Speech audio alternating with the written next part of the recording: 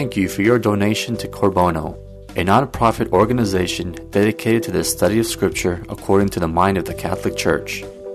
If you like this talk, we invite you to share our website, www.corbono.com, with others so that together we may participate in the evangelization of the third millennium. Our speaker, Najim Awad, lives in San Diego, California with his wife and 7 children and has been studying and teaching Scripture since 1995. Najim believes the Catholic Church holds and teaches the fullness of truth, and with his tremendous zeal and insight, he is able to communicate that raw truth without sugarcoating the teachings of the Catholic Church. He also believes that our job is not to change the truth, but to communicate it clearly and directly to others. And now, here's Najim.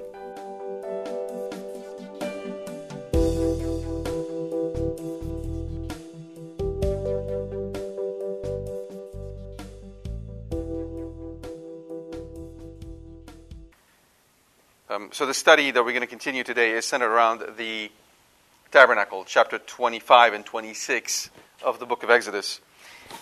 Those of you who may not have been with us last week, I have a few copies still of a bunch of papers I've collected about the tabernacle. So I'm just going to pass them around. If you have a copy, great. If you don't, please do take a copy.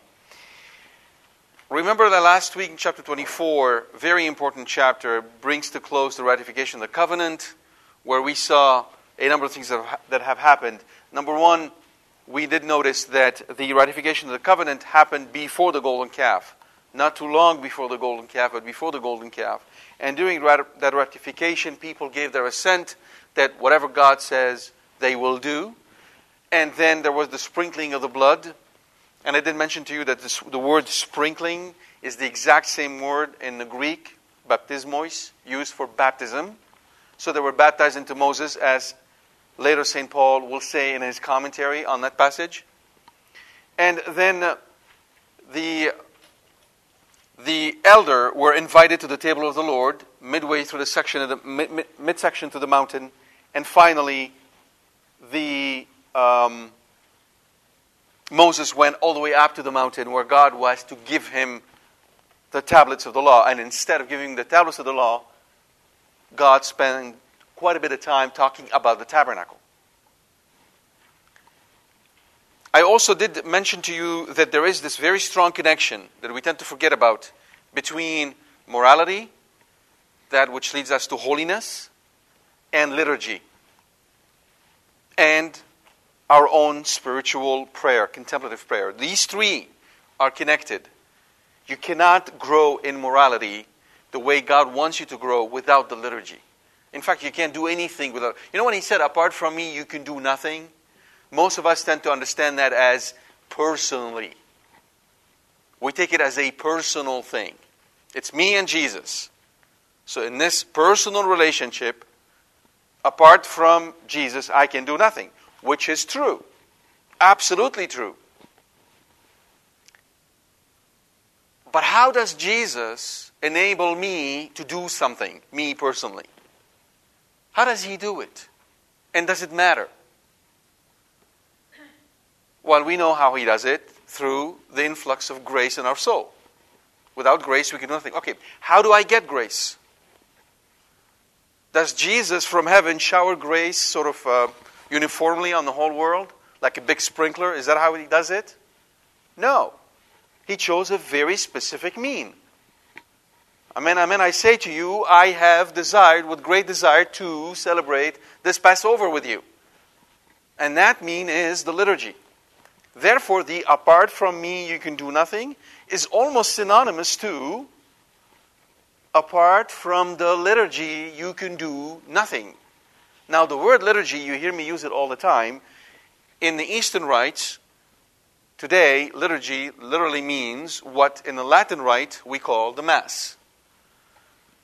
And the Mass is only used as a word to designate the liturgy in the Latin rite because it comes from the dismissal, right? Missa est, which is very interesting if you think about it, that we call the whole liturgy by the word that allows us to leave.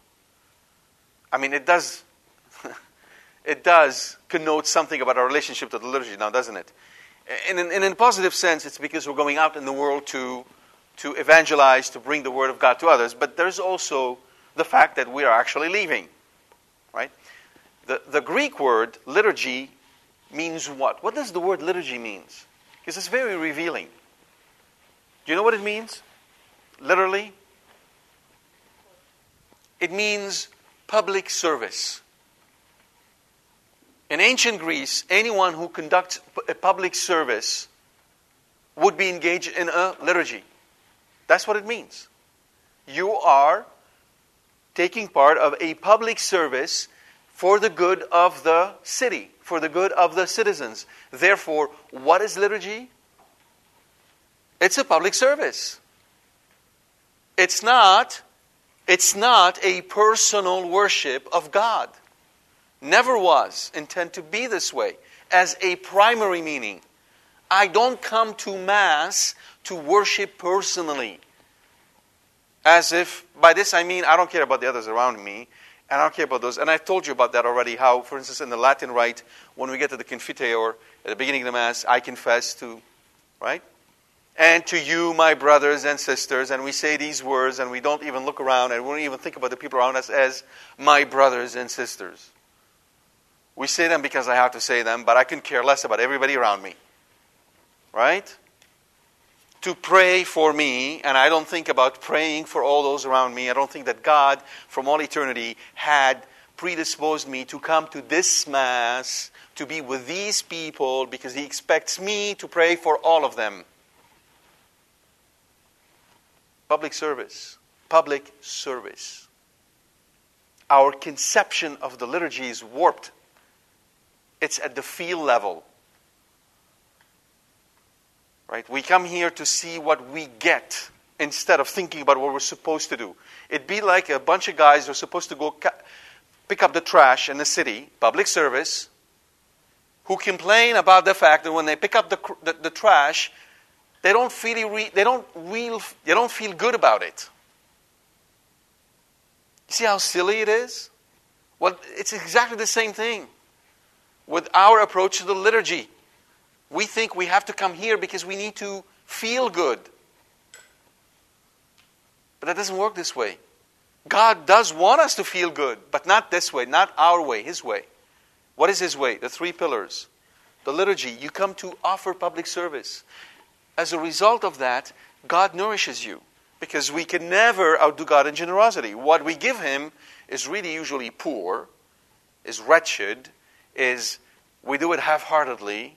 Most of us don't know how to celebrate the liturgy well. Most of us do it really poorly. Right? Most of us have, partly good intent and a lot of selfish intent baked into the whole thing. And God knows that. He knows that. He accepts it. He accepts it willingly. Not on account of our action, but on account of His church. You know in the Latin Rite, the beautiful prayer, do not, what does the priest say? Do not give us what we deserve. Do not look at our sins. Do not look at the sins, but look at the holiness of your church. Right? So we're asking God to overlook our sinfulness, because we're realistic, but to look at the holiness of the whole church, and then to treat us accordingly. And God does. He obliges because He's a good God. And He loves us. Right? But the point is that we are coming to fulfill our duty to worship God and to give Him the glory. That's what Sunday is all about.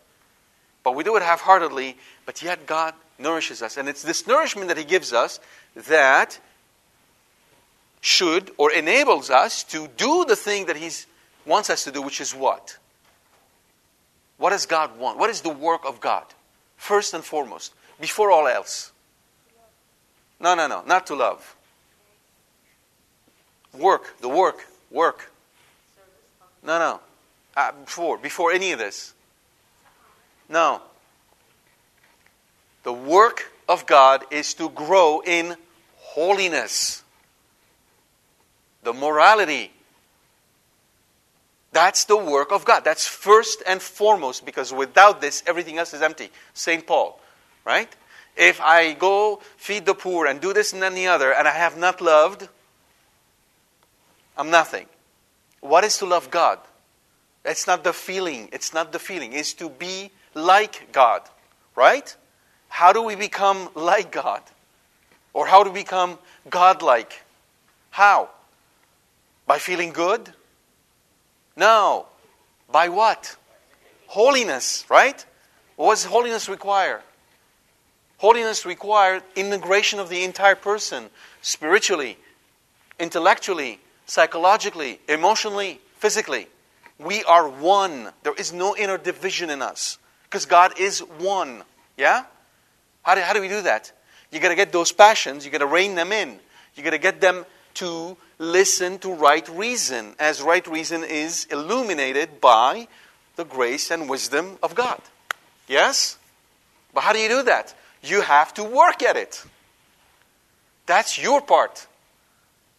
That's what God enables us to do, to work on our passions. And when you do that, you're growing in holiness. As a result, you're pleasing God immensely. So somebody pushes your buttons, and this time around, you bite your tongue and you smile. Now, you and I may not know that, but in that little biting the tongue and smiling, in that little effort you just did, you may have saved 200 souls. Just because you did that. You know why? Because you and I can't save anybody, much less ourselves. There's no way we can save anybody. But you just pleased Jesus so immensely by the little effort that you made that He fulfills your wishes. That's why. Now, don't take it from me. Take it from one of the greatest saints of this century, Saint Thérèse of Lisieux. How did she become such a great saint? What did she do?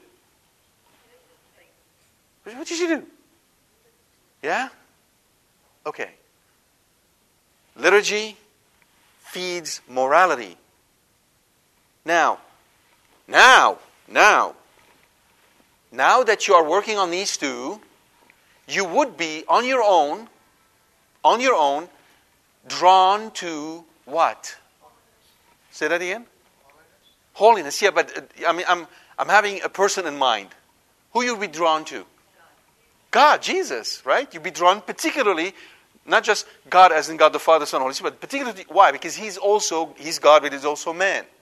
So now that you're working on your morality, on your virtues, what do you start wondering? Well, how did He do it? Because you want somebody to teach you. Yeah? Holiness is not some sort of an intuitive thing that falls down from heaven and hits us. It's hard work. Well, if you're going to work at it, don't you want a master to teach you how to do that? Well, then you start looking for that, wouldn't you? So you be attentive to the lives of the saints. You read their writings. You become preoccupied to learn from those who are holy. You become interested in what the church has to say because the church is holy. And then you think, wait a minute, I can go talk to Jesus about this. So on your own, you become drawn to solitude, to a time of prayer where you can sit with the Lord, not to ask Him about stuff, but just to meditate on His holiness, on His person, so that you can imitate Him. By the way, imitating Him is a command. He wants us to imitate Him. You see how the three works? You see how it's structured? How, from the very beginning in His plan, the liturgy is absolutely a central piece. And if you think about yourself going to heaven apart from the love of the liturgy, you're not going to get very far. Yeah? I had a question last week in the other Bible study I do on Tuesdays. It's the same Bible study, but I do it again at my house.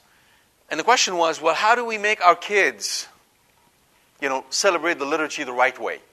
How do you motivate your children to celebrate the liturgy the right way?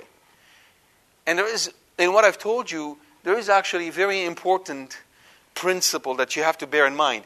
And that is, do not expect your children to celebrate the liturgy the right way without expecting them to grow in every aspect of their moral life.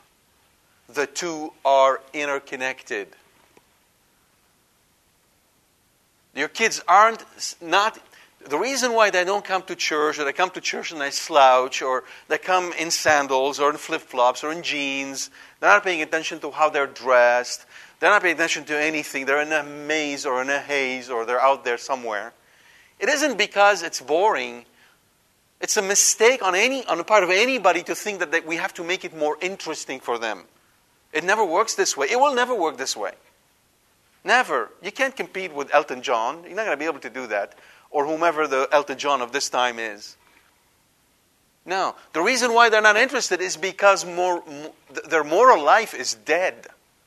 Nobody's telling them you have to grow in fortitude, in justice, in prudence, in temperance. They don't even understand what the 4 cardinal virtues are. They have never studied them. They know none of that. So don't expect them to love the liturgy where their moral life is bankrupt. And vice versa. Be very realistic and don't expect them to grow in morality if their liturgical life is bankrupt. It just doesn't work this way. Don't take it from me. This is his plan. Why did Moses go up to the mountain to receive the 10 Commandments? Moral life. This is the morality given to him. And instead, he spends a whole bunch of chapters, God that is, talking about the tabernacle. Do you understand? You need to be in tune with God's plan for us, not fabricate a plan that you think works and then put it into His mouth. It just doesn't work that way. So, with that in mind, we're going to spend time on these chapters. And it's sort of taken from a bunch of different places, and I'm going to be jumping here and there and everywhere. But today we're going to go through 1, 2, 3, 4, 5, 6 points. There are going to be some general observations on the, if you will, internal elements of the tabernacle. We're going to focus on the internal elements. And by internal elements, I mean the pieces that are inside the tent. Then we're going to look at some historical considerations which are important. We're going to talk about the Genesis connection. Very clear, very, very central to our understanding of the liturgy. What the liturgy is in God's eyes.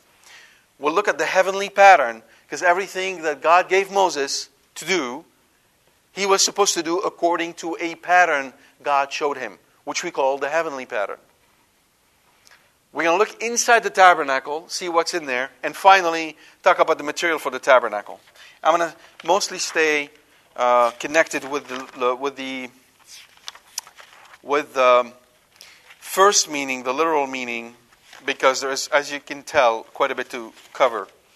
Before I do so, I'm going to point out very briefly 2 controversies surrounding all of this, which I am not going to cover in any detail.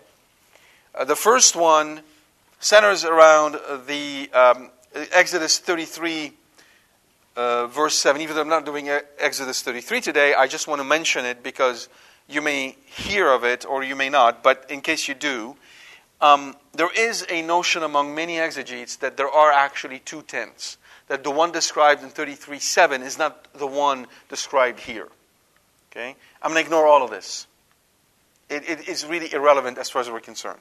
But I do mention that there is a controversy surrounding the question whether it's 1 tent or 2 tents. Right? As far as I'm concerned, I'm just going to stick with the text. It's 1 tent. The second one has to do with the enclosure. There's been quite a bit of a study, an intensive study done on the material used for the building of the wooden enclosure of the entire thing.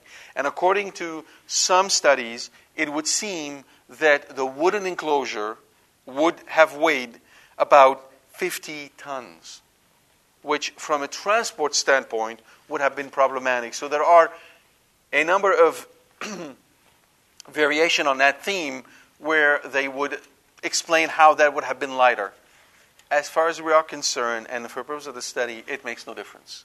I'm mentioning these things because there are difficulties in understanding the text, but 50 difficulties do not add to 1 doubt.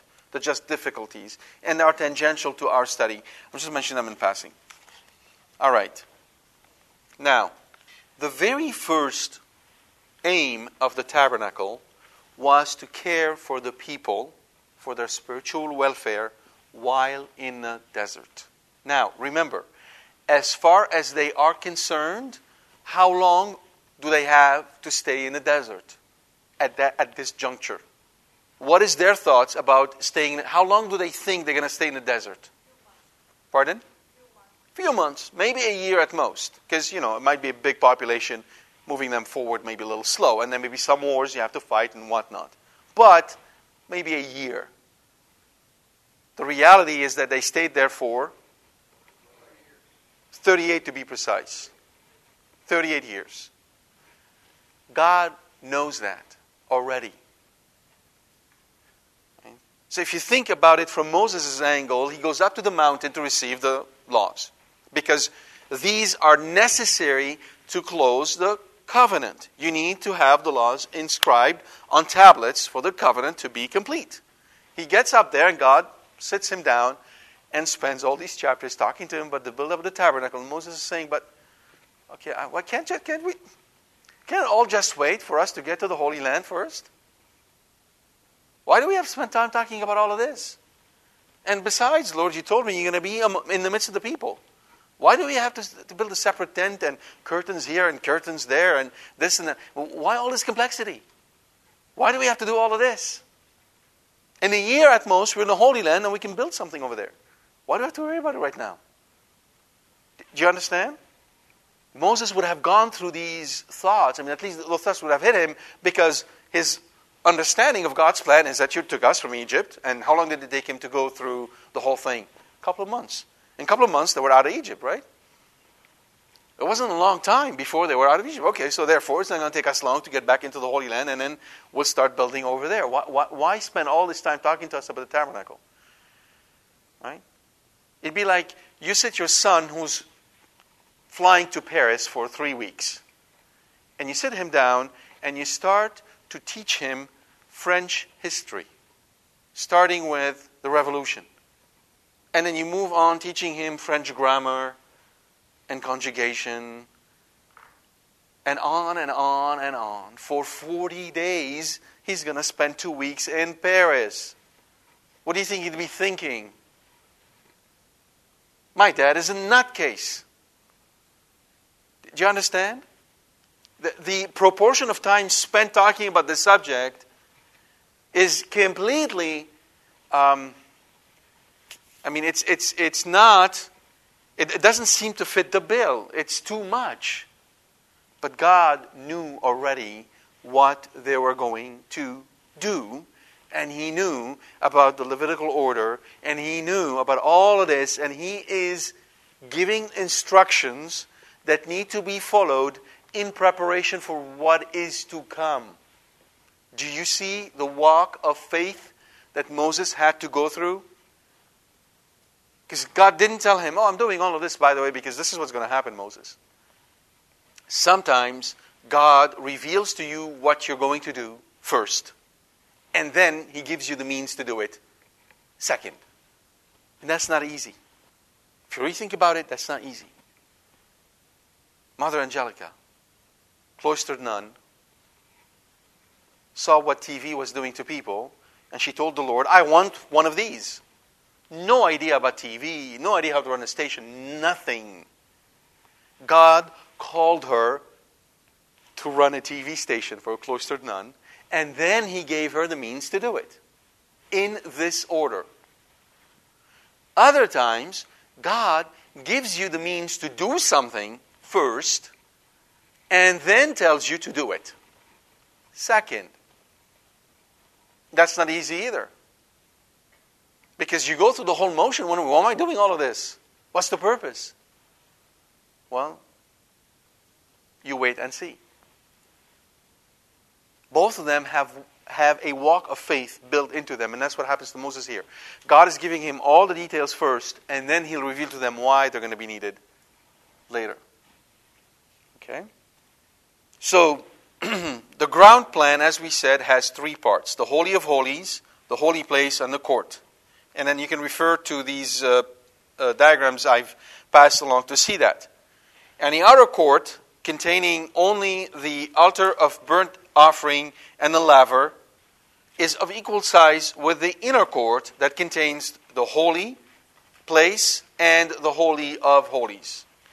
It is supposed to be mobile because they're going to be carrying this with them as they wander in the desert. And it indicates hierarchy. It indicates hierarchy.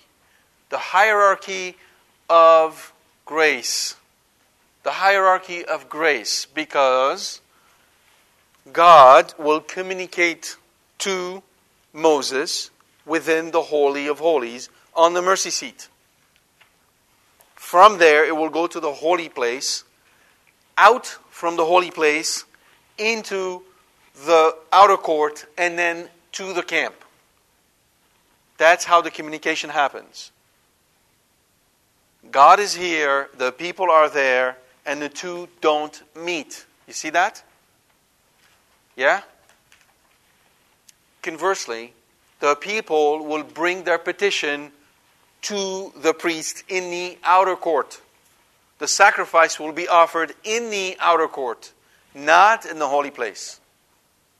The two do not meet. Yeah? So the channel of grace fundamentally in the Old Covenant is inexistent. It does not exist. Hence the whole thing that we see described here, though holy may be, is it's like a model. It's a model of the real thing.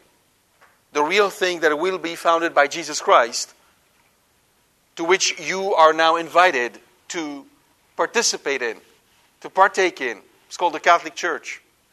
So these people suffered for 38 years for your education, for you to learn what God wants of you. You wander in this life the way they wandered in the desert. You are wandering in this life the way they wandered in the desert. The difference is that they were fed with manna, you're fed with the body and blood, soul and divinity of the Lord Jesus Christ. That's the fundamental difference. They did not have access to the Holy of Holies. You have access to the Holy of Holies. You have the Blessed Sacrament exposed in so many churches. You can go anytime you want. You can get in and you can pray. If you fall, you can go to confession. It's amazing what God has made available to you, which was not made available to them. All right, so don't forget the hierarchy that is built in the tabernacle. And the purpose of the hierarchy is to teach us about the structure of heaven, to teach us also about our relationship to God. You know, and any good psychologist will tell you that. You want to damage a relationship with your kids?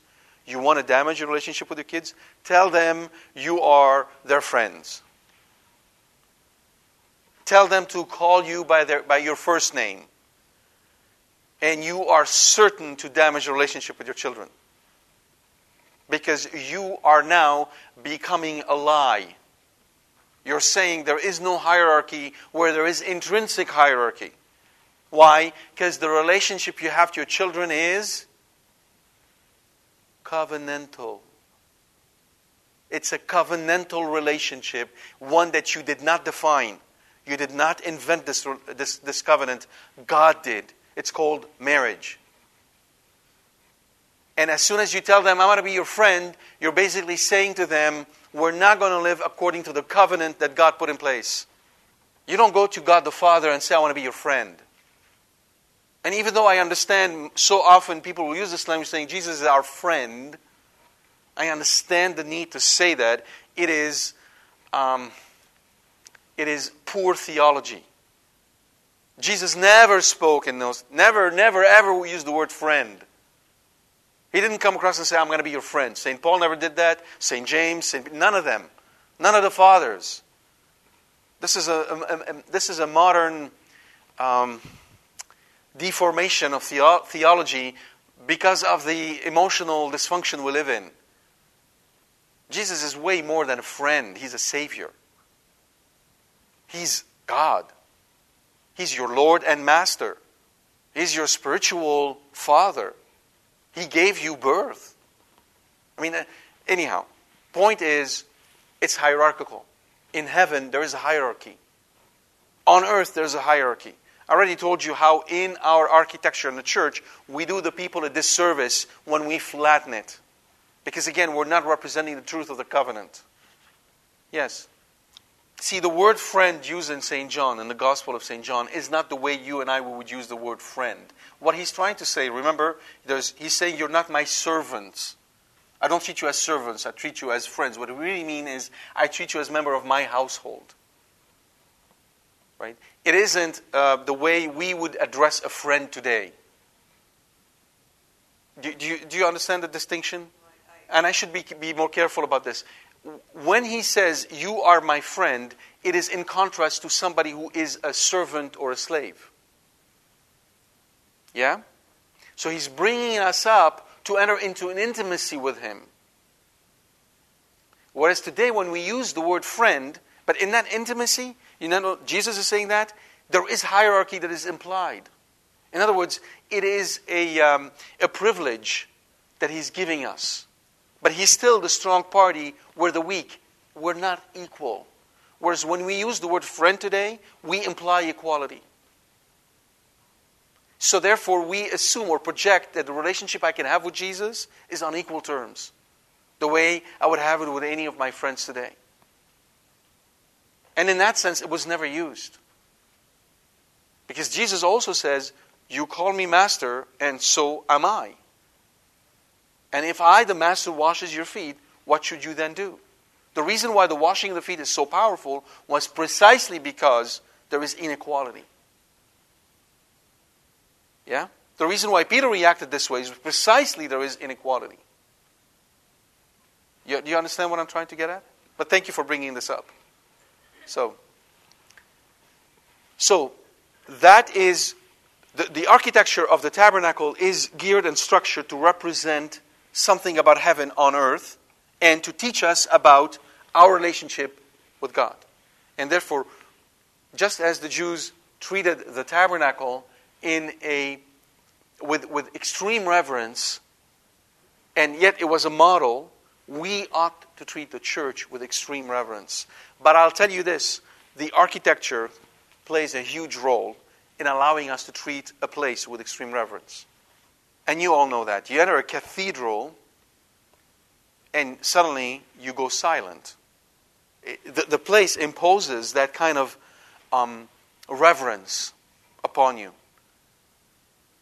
And these days in our world in which we live, where expediency takes precedence to holiness, it becomes very difficult to do the same. Yet, it does not mean it's impossible. We must maintain internal reverence when we enter the church.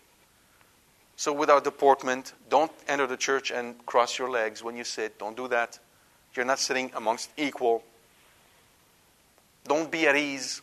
Don't do that. This is holy ground. Act as if it's holy ground, not that you're visiting your friend. Do you see my point? And I'm not saying this so we can put distance between us and Jesus. Not at all the point I'm trying to make. I'm trying to make the exact opposite point, which the Lord himself made. When he said, when you enter a place, do not go and sit up front, lest somebody comes and tells you to go sit back. Go sit in the back so that somebody can ask you to come forward. What is implied with this front and back is recognize your place. And if anything, err on the side of humility. Not on the side of congeniality or on the side of ease. And what is the purpose behind it? When you humble yourself, he will raise you up. But when we raise ourselves up, what is left for him to do? Do you understand? Okay, so it's the exact opposite that will happen when we do that. It isn't that we are putting a distance between us and God. It is we are truly reverencing God the way he ought to be reverenced. And he, on his own terms, will bring us forward to him and call us to be his friends. It is something he does on his term. We shouldn't assume from the get-go that that is a given. Because then we're sitting up front and somebody will tell us to go sit in the back. Am I making sense? You understand the intent of what I'm trying to tell you? Yeah? All right. Now, I'm going to mention something about historical considerations. Actually, before I do so, let me tell you one thing about the celestial blueprint, which is very interesting. There are in the ancient world, there are parallels with other mobile sanctuaries. So, for instance, among the Arab Bedouin, in the pre-Islamic and Islamic times, and even among the Bedouin of Christian origin, there were such things as moving tabernacles. So this is not unknown. It's not unique, if you will, to Israel. Also, there are documented Phoenician and Egyptian sources, especially from the period of Ramses II, where there were movable tabernacles. Right? And if you really think about it, God is going to work with what He has. These people lived in Egypt. They would be familiar with what is in Egypt. He's modeling He basically is teaching them what He wants them to do using terms and concepts they would be familiar with. All right? However, the celestial blueprint is utterly unique. There are such conception of a sanctuary that is known in the ancient world. So, for instance, in a building project by the Sumerian king Gudea of Lagash in 2200 BC, amongst the Egyptians as well, it is also known, however, the blueprint tied to the act of creation is the piece that is unique. Right? So the blueprint of a tabernacle or a temple tied to an act of creation or recreation is utterly unique. And that's what we're going to be focusing on.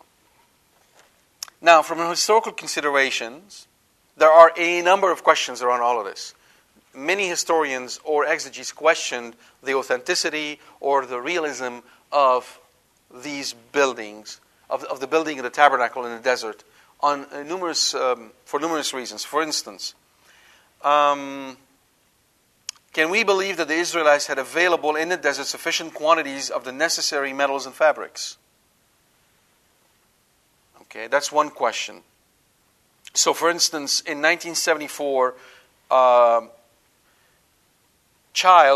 Childs calculates 1,900 pounds of gold, 6,437 pounds of silver, 4,522 pounds of bronze as the respective amounts of precious metals used in the building of the tabernacle. Altogether, slightly less than 13,000 pounds or 6.5 tons of metal. Where do you get all that from? Okay.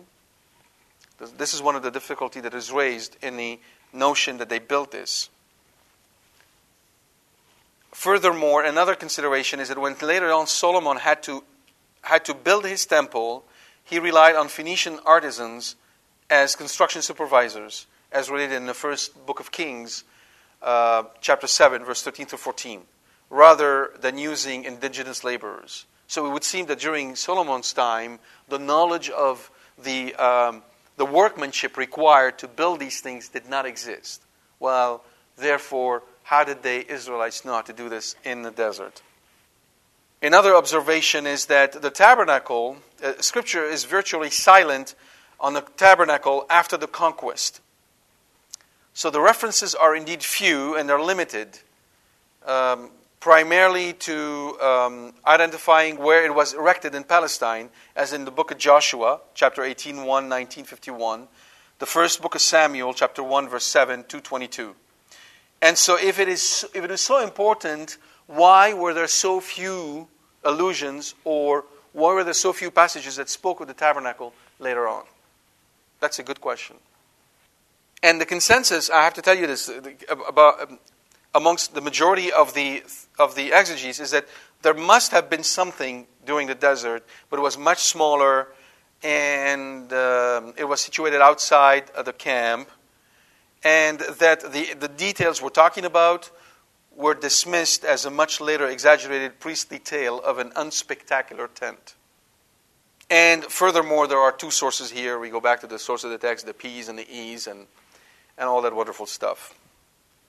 And as I alluded to you earlier, the thought was there were really two separate tents. The one that were built, which is small and much smaller text, and then later on it was embellished and increased in size, etc. When I was reading all of this, I reflected on the fact that probably most of these theologians who are making these commentaries never smelted metal in their lives. Most of them have no understanding of workmanship. And yet, they all too easily pass judgment on something they don't really fully understand. There are a number of answers to some of these objections which are very simple. The reason why there is very little focus put on the tabernacle after they get into the Holy Land is because what? What happened when the Israelites entered the Holy Land? Pardon? No, before the building of the temple. It's going to take 500 years. So what happens? They apostatize. They're busy doing other things. The last thing on their mind is the liturgy. That's why. So God now is dealing with them on plan C and D and E. That's why there is so little focus on that. It's not complicated. God here told them the intent was, here are the 10 Commandments and here's the tabernacle. You worship here and you obey these laws. And as you go through this whole process, you're going to discover something. Number one, the whole liturgy you're going to build around the tabernacle is very complex and requires much blood, and it's very messy operation. Sacrificing animals and roasting them and all of this. And number two, you're going to realize these laws I gave you, you just cannot live by them. Now, hopefully, when you do this a couple of times, you're going to go, wait a minute, there must be a better way. There must be a better way. And then you'd come to me and you'd ask me about the better way, and I would give it to you. Now, that's the plan. Instead, what happens? They went through this round a couple of times and figured out, you know what? There are options out there. And they're way better than this. It's called the golden calf. We had a lot more fun doing the golden calf gig. It's a greater party. It's much nicer. Let's just go back to that. They completely abandoned the ways of the Lord and went out to do that stuff. And they perpetuated this throughout most of their history. That's why there is so little focus on it, because it's really a history of damnation for the most part. With a few bright spots here and there. The proof is in the book of Kings. Just go and then peruse the book of Kings. Just flip through it. And so became a king after his father, and he did what was evil in the eyes of the Lord. Flip, flip, flip. And so became a king instead of his father, and he did what was evil in the eyes of the Lord. Flip, flip, flip. And so became a king. And he did what was evil. In fact, he did evil greater than what his father did. And on and on and on it went. Do you understand? This is why. As simple as that. As far as the workmanship goes, I find it very strange that everybody forgets these people were doing what in Egypt? They were doing what? So what did you think they learned to do in Egypt? Be like Egyptians. Yeah, but they were builders and craftsmen, and they had all the tools and all the ways of building in Egypt. There's nothing far-fetched about that. The fact that later on in Solomon's time, which is 500 later, they forgot about this is because in the Holy Land, they had very little time to do any of this. They were either at war or still living a nomadic life. So therefore, the skills were forgotten. That's it. I wonder sometimes what happens to people's common sense in thinking about those events in terms of real life. Now, the last thing that is really problematic for me is when they say, well, that's an exaggeration that was added later on, etc. Why add the exaggeration? What is the point? So let's assume it is an exaggeration. Then what do we gain out of it? And the other objection that I have to this whole exaggeration thing is that somehow we think that people back then would not have known that someone was messing with sacred texts, and nobody would have reacted to it. But we know that whenever someone tries to mess with anything whatsoever, you get riots. This is huge. Inserting a text like this in the mouth of Moses and saying God showed him a heavenly pattern, and this whole exacting the description of the tabernacle and making it all being one big lie, and it boggles my mind. And I think these exegetes, most of them have too much time on their hands. They should be working as plumbers for a little while, and maybe they'll have a more realistic understanding of Scripture. Anyhow, that's all I'll say on this historical deal. There's way more text, more commentary done on that, but I'm not going to go through this. All right, let's talk about the heavenly pattern. So, the fact that it's built according to a model indicates what? This is the pattern, this is the model. Therefore, it's a sign. The tabernacle, therefore, is a sign. It's not the real thing, is it? Where is the real thing? No, not here. Where is it? In heaven. In heaven. Because that's the heavenly pattern. Here's the real thing. Now, build that as a model on what I'm showing you. So therefore, that is a sign that should point people to the real thing. Now, what is behind me is real and not real at the same time.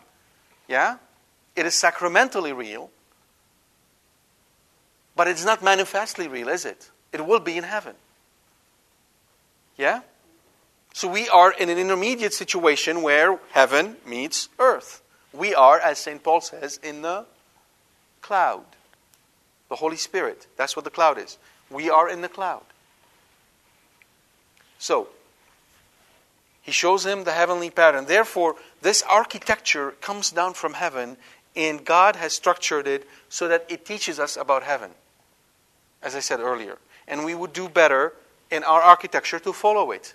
Not only that, it says something about the personhood of Jesus Christ. God, the true God and true man.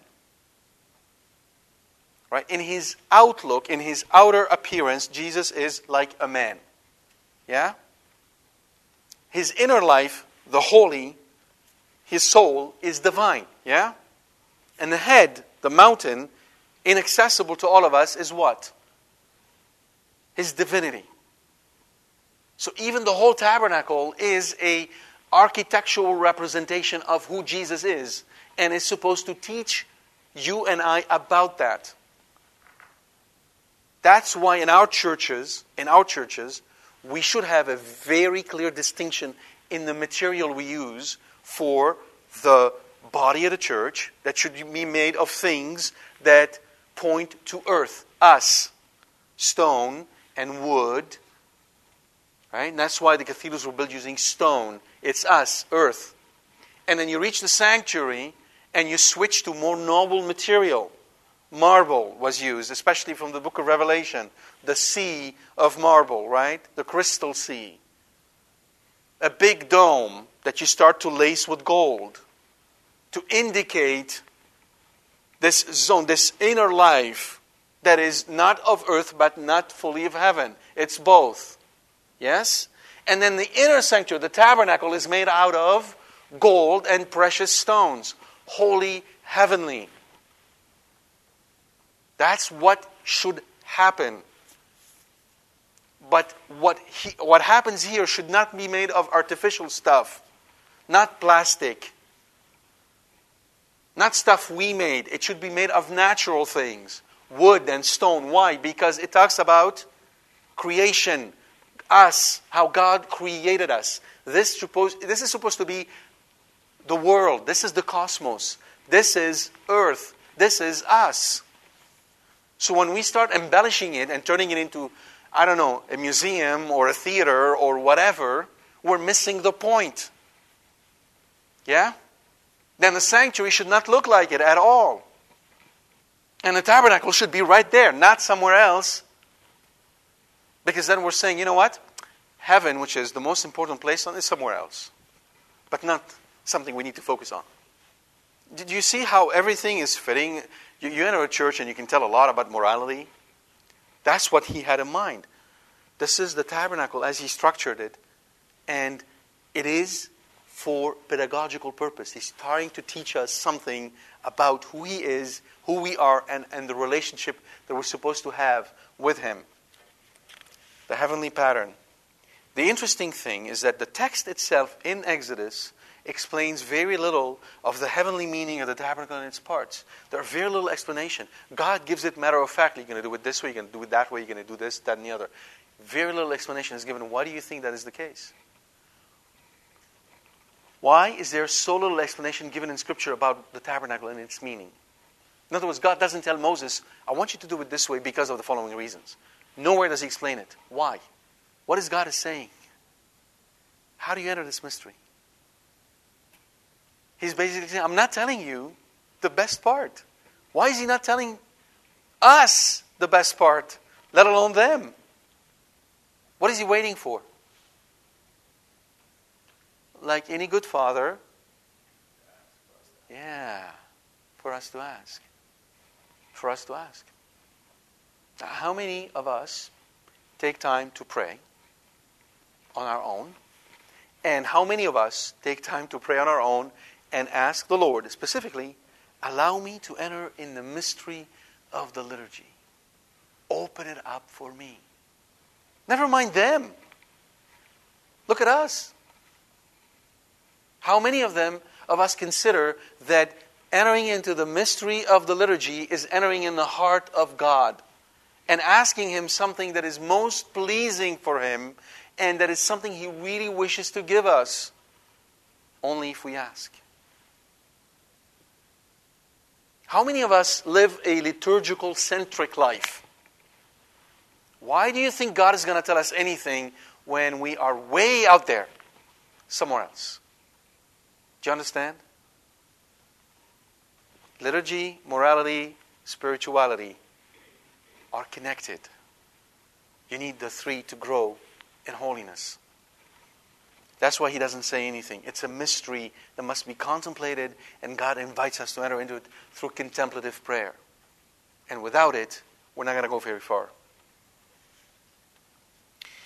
All right. You know, this is I don't know about you, but I'm going to tell you, this study is extremely challenging because it's very, very rich, and there is so many things in the liturgy that is bound up with our own lives that I am struggling through it. I thought I can go through the whole thing in 30 minutes, but I'm only going through the third piece now, and I don't know how far I'm going to go. But I need to point out to you the relationship between this pattern and us in three ways. First, Christ. Observe how Jesus Himself speaks of the liturgy in His own as an image of who He is. John chapter 2, verse 19 through 21. Destroy this temple, and I will rebuild it in 3 days. Now the temple of Jerusalem was built according to the same pattern. The exact same pattern. It's bigger, but it's the same thing. So therefore, and then John says they didn't understand what he was saying. He was talking about His body. But why did he use the image of the temple? Why did he say destroy this temple? Because what is the temple? It's a sign of His body. It's a sign of the body of Christ. Where do you think St. Paul came up with the notion of the body of Christ? We are the body. When he said, we are the body of Christ, what does that mean? We think somehow, we have weird ideas about that because we don't even know where to anchor that image. But when he says, we are the body of Christ, what does he have in mind? What is St. Paul thinking of? The tabernacle, the structure of the tabernacle itself. We are the body because we are the main body. This is where we are. Yeah? Christ is the head. He's the Holy of Holy. That's what He means. You understand? It's not a mechanical picture He has in mind. This is what we think. Christ is the head. We're the neck and below. But that's not all what He has in mind. He has in mind the temple as the body. So His idea of the body is hierarchical. It is liturgical. It is ecclesial. It's the church. It's not some sort of a fancy schmancy foggy thing floating out there. Hebrew 8:2, St. Paul. Now the point is what we are saying is this. We have such a high priest, one who is seated at the right hand of the throne of the majesty in heaven, a minister. So key in on the word throne. Right? The word throne. Where is there a throne in a tabernacle? Is there a throne in a tabernacle? Thank you. The mercy seat. You see, we think throne, some throne out there. No. It's the mercy seat. It is the seat of power, but the seat of mercy of God as He manifests Himself to His people. This is a sacrament. It's a sign of the heavenly pattern. If there is a mercy seat on this thing, what is there up there? A throne. You follow? of the majesty in heaven. And the fact he uses the word majesty is a Hebraism because he will not use the name of Yahweh. You understand? But he's speaking of God. All right? A minister in the sanctuary and the true tent. Here we go. What is that tent? Any tent? The tabernacle. The tabernacle. In his image, it's the tabernacle. Because that's what the tabernacle is called. It's the tent of the meeting. Tabernacle and tent means exactly the same word. Tabernacle means tent, and tent means tabernacle. Yeah? The true tent. Why does he say the true tent? Because this one is what? It's the model to the real thing. You understand? You see the imagery St. Paul uses in talking of Jesus? Jesus is the real minister in the tent. So therefore he's in the Holy of Holies and he's offering a sacrifice of himself to God on our behalf. Why does he say that? Because God in the desert taught them about himself. You go to the priest, you give your offerings, he will take it, offer it to God. Well, now you come to the church and what do you bring with you? What do you bring with you when you come to the church, by the way? Not your sacrifices, not your prayers, not your intentions, none of that. None of that is yours. This is all God's. God gave you the ability to do all of those things. There's one thing you can bring, only one. Not your sacrifice. What? Sorrow for what? That's it. That's the one thing that is yours. Your compunction. Your compunction is the only thing that is yours. Whether you feed the poor, you heal the sick, you convert people, you make miracles, all of that is given by God to you to reach others. And that's it. The one thing that is yours is the sorrow for your sins. That's what you can bring with you. And as a result, how do you manifest sorrow? You just sit home and say, I'm sorry, I'm sorry, I'm sorry. No. If you're really sorry, what do? You repent. What does it mean? You turn away. You turn away, right? And if you turn away, how do you do that? You show you're really turning away by doing what? The work of God. Now, the sacrifices, now all these fruits show truly you're sorry. If you're really sorry, you change. Get it? That's what you bring to church. You give that to Jesus. Jesus unites it to himself and offers it to God the Father. You understand? And when you do that, what have you done, by the way? Tell me. What have you done? Your duty. That's it. All you did is your duty. Let's not get out of ourselves and thinking, oh, wow, I'm already ready, move over St. Francis. I'm right there. You just did your duty. You are offering God the worship that is due. That's all. That's all we're doing. You understand? Okay. It's great. Don't get me wrong. I'm not trying to tell you it's nothing. It's great. But let's put it in the right context. It's part of our liturgy, of our worship of God. Okay. Hebrew 9, 11, 12. But when Christ appeared as a high priest of the good things that have come, the good things, Keanu, good things, the grace of God, that's the good things, right, that have come. Now God's grace is manifest to us. Now God's grace is operative in our lives. Right? Then through the greater and more perfect tent, again, not made with hands, that is, not of this creation. He's clearly indicating, don't even look at the Old Testament, don't look at the Temple of Jerusalem, don't look at the temple. None of that has anything to do with the real tent up there. It's not the real thing, it's just a pointer to it. It's a sign that says San Diego. Now, we got to San Diego, drop the sign. You don't need it anymore. Yeah? Okay? He entered once and for all into the holy place, taking not the blood of goats and calves, but his own blood, thus securing an eternal redemption. Securing an eternal redemption. Right? See how the imagery of this tabernacle is suffusing the text of St. Paul? Again, of the individual believer, in 1 Corinthians 6, 18 through 20. Shun immorality. Key on the language, immorality. So he's talking at the moral level. Every other sin which a man commits is outside the body, but the immoral man sins against his own body. Do you not know that your body is a temple of the Holy Spirit within you, which you have from God? You are not your own. You were bought with a price. So glorify God in your body.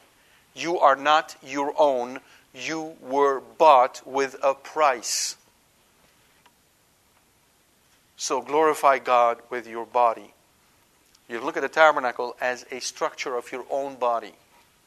And you see how God adorns the tabernacle and how He thinks about every single detail of it without revealing what it means. This is a building. This is something that is destined for destruction. How much more care God put in you when He created you? How much more thought and care and love. And He adorned this building with precious metal, which is destined for destruction.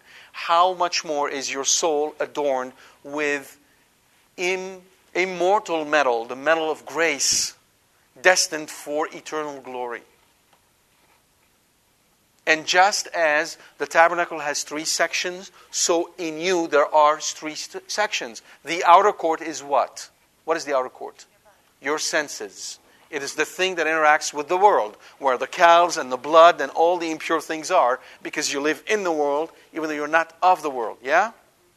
That's of necessity. You have to interface with all of this. However, none of that makes it in the holy place. Where is the holy place? That's your soul. That's your soul. It's supposed to be holy. In it shines the candelabrum. What is the candelabrum? The light of Christ that shines in your soul. Yeah? And there is the table of the presence, where bread and wine are offered. What is that? What do you offer in your soul to God continuously? Prayer and sacrifice. Sorrow for your sins. Continuously offered in your soul to God. And then what is in the Holy of Holies? God Himself reigning in your soul. This is who you are. That's what St. Paul means. Yeah?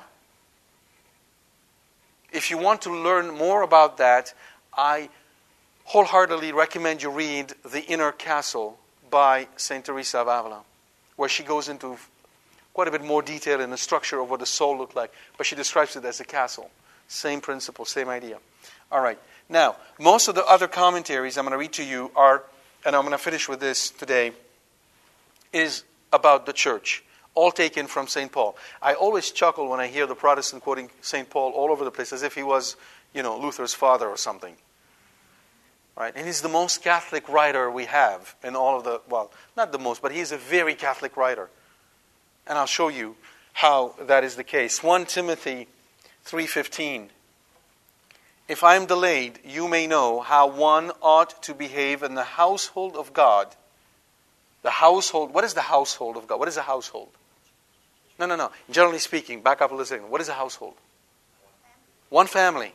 One family, right? So a household has what? One structure, right? Yeah, that's a household.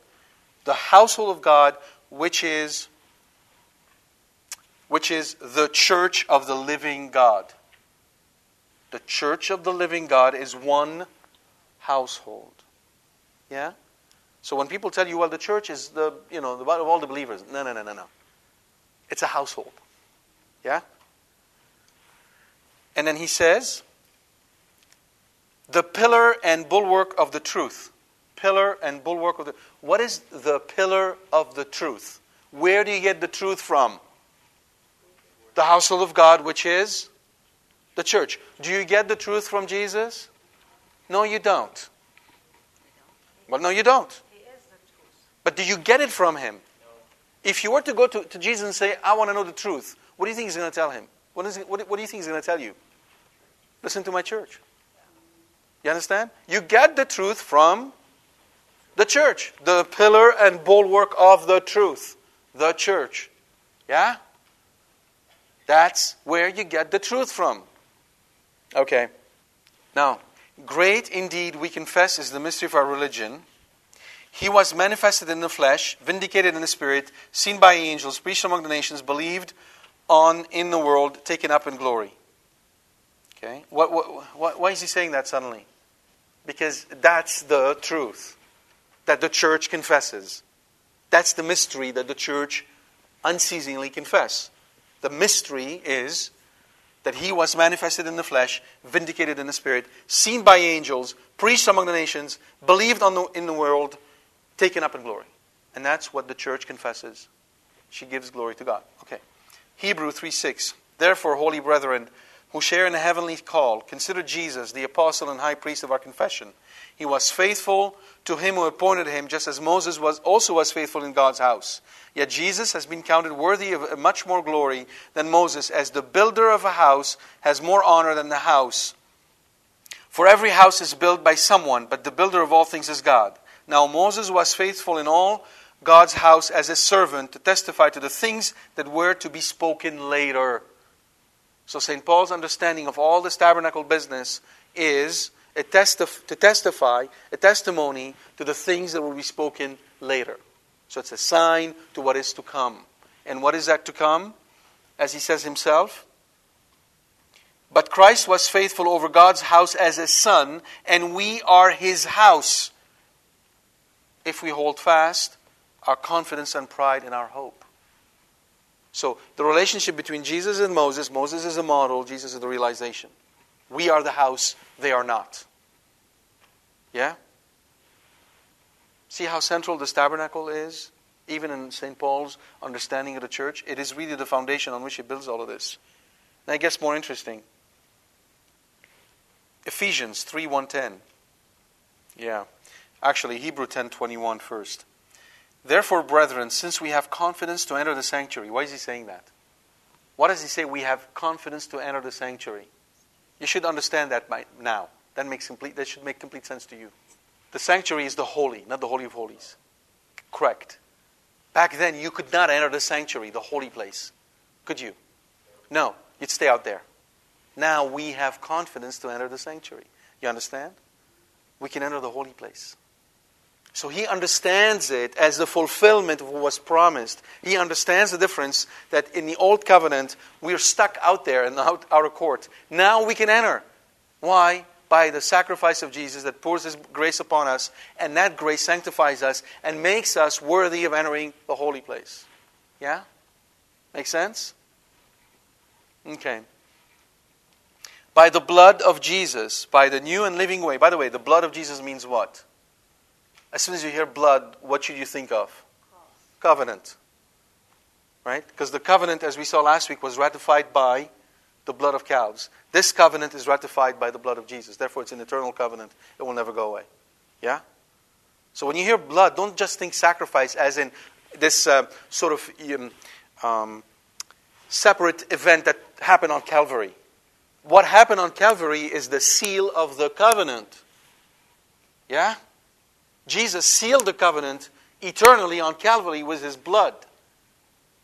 The sacrifice of the cross, when we speak of the triumph of the cross, what were we talking about? Precisely that it sealed that covenant forever.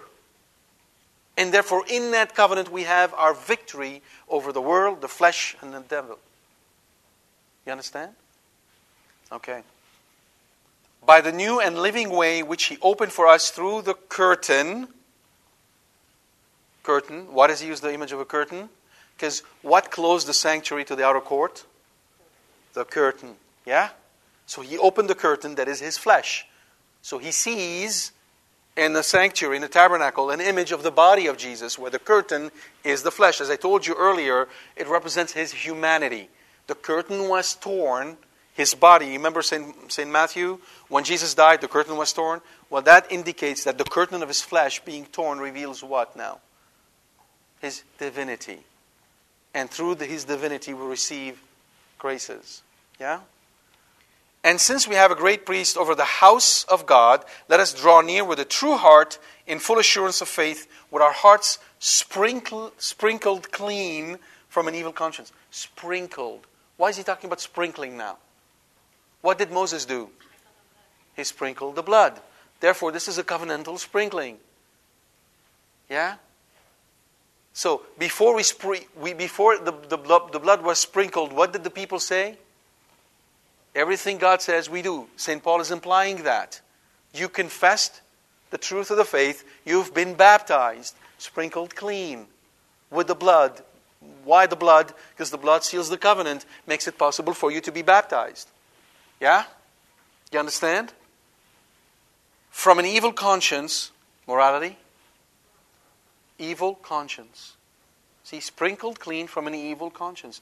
Watch how he moves from liturgy into morality, right? From an evil conscience, and our bodies washed with pure water. What does it mean, bodies washed with pure water? It means that the sting of sin has left us, but also our passions and our flesh is conformed to the Holy Spirit. Morality, liturgy. This is so essential to our understanding of the whole thing. Okay, 2 more quotations. Actually 3. I'll try and go through them quickly. I'm not going to explain everything, but I'm just going to point a couple of things. This is taken from Hebrew 10, verse 4.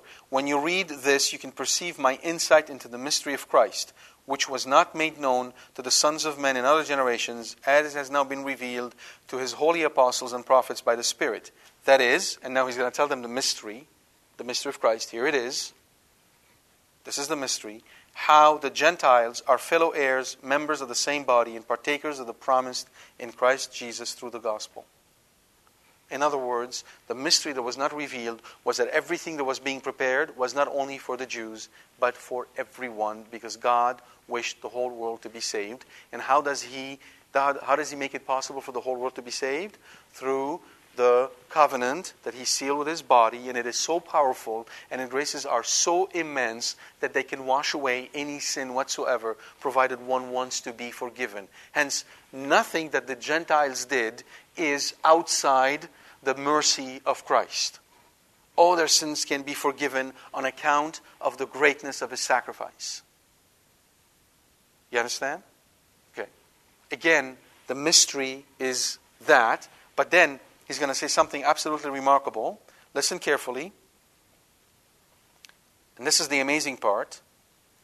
To me, though I am the very least of all the saints, this grace was given to preach to the Gentiles the unsearchable riches of Christ, and to make all men see what is the plan of the mystery hidden for ages in God, who created all things. Now, He told us the mystery. Now He's going to tell us the plan. Here's the plan, and it's amazing.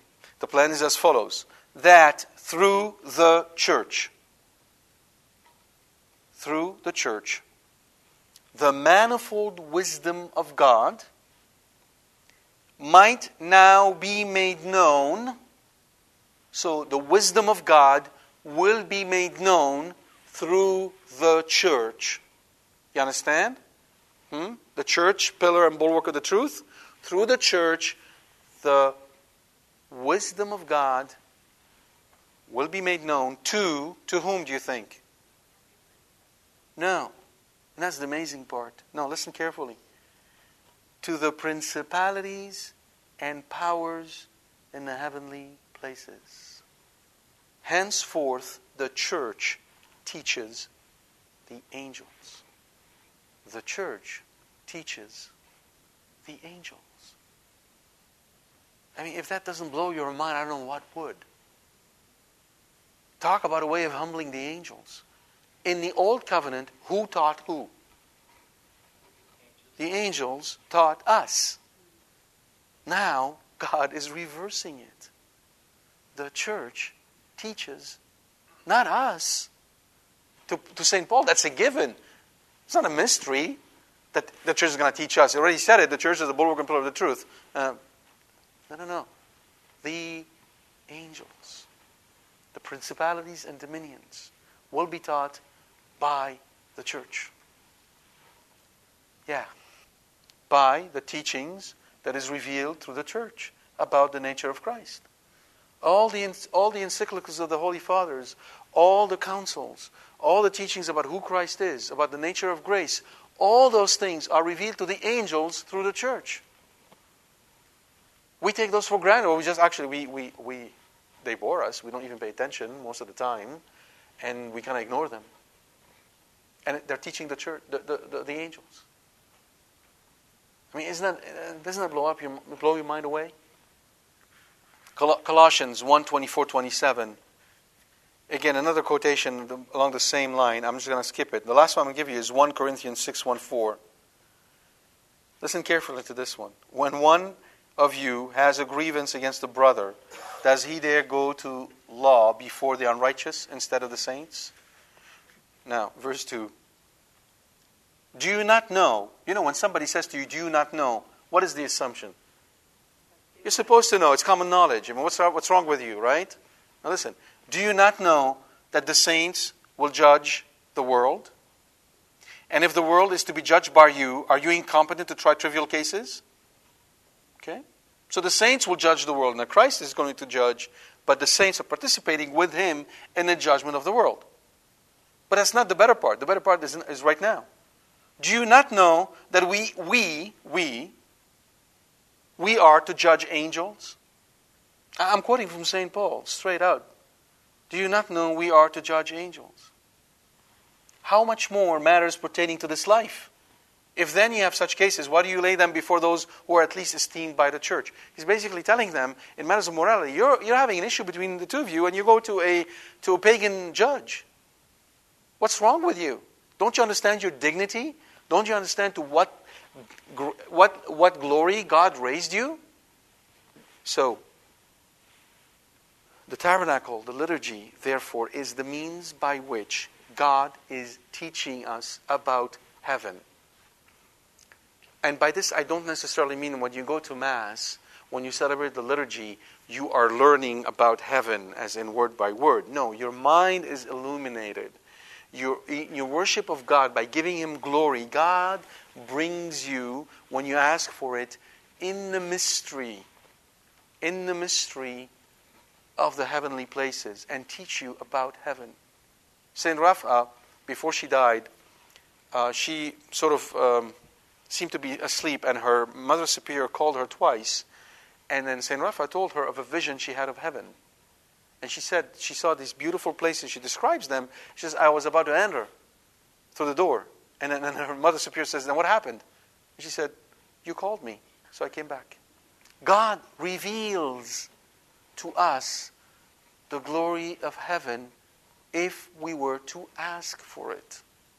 And we ask for it by worshiping Him as He ought to be worshipped. So you prepare yourself through the week to go to Mass on Sunday. You think about Mass on Sunday. You prepare for Mass on Sunday. By your morality, you pay attention to your deeds and acts, and you go to confession often. And then by taking time to prayer in the solitude of your heart to meet the Lord and ask Him to lead you into the mystery that He wishes to reveal for you.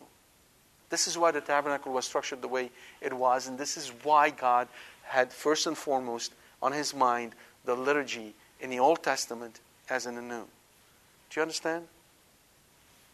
So I'm hoping that through all of this, I'm sorry if I've taken quite a bit of your time, so thank you for being patient. But it's really important, it's really critical, especially it is an idea that we are so ignorant of. We don't have even a taste for it. This is how far we strayed from it. Mass has turned into a spectacle. It's a place where we come to, look for, I suppose, entertainment or something. And we can hardly wait for Mass to end to get up and start talking. As if it was a little too much for us to just worship for an hour. Well, are we going to be able to worship for eternity? Now that's another story. You understand? Okay. That's why I'm being so insistent on this point, because it is very important and it is not a point that we hear too much about. So I hope that you will take this to heart. I hope that you on your own will start to ponder this truth about the liturgy, and you would then ask the Lord to reveal to you more and more the beauty of the liturgy, what He wants you to do with your life, so that your life becomes liturgical. Amen? Let's finish with a word of prayer, and then we will then take some questions. All right. Questions? Yes? On the subject of the Immaculate Conception, Our Lady did not use this title until the Church actually proclaimed it. The Church had proclaimed Mary as immaculately conceived before Our Lady used that title. Yeah. Yes. Where's the mercy seat? What is the tabernacle? Yes. Yes. Yes, it is the same as the exposed host. The difference with the exposed host is, it indicates a greater fervor on our part when there is a continual, a perpetual adoration, because the community as a whole has to come together and set up an ongoing adoration of the Lord on part of that community. Whereas when it's in the tabernacle, there is no such pressure. That's one of the differences. I don't know if there are others, but I think that's an important one. Where did they get it from? We suppose that they brought most of the precious stones with them, it's presumably the Israelites in Egypt have been hoarding gold and other precious metal for quite some time, and they must have had large quantities of it. Yes, all the gold from the golden calf was used in the construction later on. Absolutely, yes, but it's still a large quantity, and it surprises people. But I don't think it should be a reason to think that they didn't do it, because it surprises us. That's all. Yeah. Sure. As I said, it's a very difficult passage. We don't understand what St. Paul really meant by, don't you know you're going to judge angels? Because the angels are in heaven, so what are we to judge them? Some suggest you might judge your guardian angel because he may not help you in all cases, and they bring to mind the case where Padre Pio was contending with the devil and was being beaten up, and his guardian angel was actually flying above head and singing the Gloria. And after that, Padre Pio asked him, why didn't you help me in this? And apparently his guardian angels apologized, but I'm not completely sure of the story and all the details. So they bring that as an example, but it's very tenuous. We really don't know. Does it mean us? Does it mean the hierarchy? Does it mean the Pope? Does it mean the magisterium? Does it mean the apostles? What does it mean? I don't know. That's exactly what I just said. We don't know how to interpret that in light of the fact that they are in heaven. So they're saints. So what is that to judge? Well, the thing is that judging doesn't necessarily, and that's another way to look at it, it doesn't necessarily imply judging as in condemning, but effectively bestowing upon them a glory related to the church. And it could be that in that sense there is judgments. For instance, during the liturgy, we always mention Our Lady. Why do we mention Mary in the prayers, in the intentions? Why is Mary mentioned in the intentions? Why do we mention the saints? They're in heaven. No. This is, we remember Mary. Yeah, it's part of the intercessory prayers. We remember her. We remember the saints. Why are we doing that? They're in heaven. Because we increase our accidental glory every time we mention them. So in that sense, there may be not necessarily a negative judgment, but a positive one. But we don't know. It's one of the things that St. Paul said that we wish he just spent a little bit more time explaining to us what he meant. The problem with the fallen angels is that they're already... So maybe it's the fallen angels, possible, yes. But he didn't say fallen, he didn't say demon. Usually he would use these terms that he usually uses, principalities and powers of this world, right? The spirit of this world. He didn't say that. He just used the generic term, angels. Some would even say in that case, he's not really talking about angels, he's talking about messengers. Well, what messengers? Which one? The one going, what, the post office? I mean, we don't know. Oh, absolutely. I completely agree. It might be revealed at one point what St. Paul meant by this. Yes. The examples we gave, the revelation of the Immaculate Conception, something they didn't know. Right? That's an example. The chapter of Divine Mercy, they didn't know. Right? These are truths about God in which the angels delight. Because the angels are pure spirit, and what is their delight is the truth of God revealed to them. The deepening of their understanding of who God is what really brings delight to their hearts. You understand? What part you don't understand in what I just said? True, but intelligence does not mean they're able to peer in the mystery of God and understand who God is. God is still infinitely more different than the angels are. Therefore, with all their intelligence, they cannot grasp who God is. And there are many things about God they don't understand. But these things are being revealed to them through the church. Yeah? Yeah, don't confuse their intelligence with them being all-knowing. They're not all-knowing. There are many things they don't know. Because for them to be able to know all things, they have to have the mind of God. They have to be God, and they're not. Did you understand? Okay. Yes. True, but it is true that we have bodies and they don't, but that does not mean they're not able to understand how we can worship with bodies. Yeah, but I don't think... But knowledge through experience is really a human thing, not an angelic thing. No. I'm trying to say, we as human beings may lack an understanding of something if we do not experience it. Not so the angels. Their understanding is intuitive and complete. They do not need experience to learn. When they were created, they were handed all knowledge they needed to know everything they needed to know. There's no such thing as experience for them. So for them, they probably know more about our bodies than we will ever know, even in heaven. So I'm not certain this applies. I don't think we can say because we learn from experience and the angels did not experience our body that they cannot understand it. I'll give you an example. We know that the angels are the ones who govern the world. They're spirits. They don't know what matter is. They never experience matter. But still, they know this universe way better than we will ever know it. So I think it has really to do with the mystery of who God is. God chose to reveal all things through His bride, the church, which is now higher than the angels. And that is how they themselves, being of the household of God, submit to the church and her authority and learn from her. Remember, Mary isn't just our mother. She is their mom too. When we give her the title Queen of the Universe, you understand? Okay. In that sense, by adoption, they are also adopted as into the fold of the Mother of God. Yeah? And that's stupendous. Good. God bless you.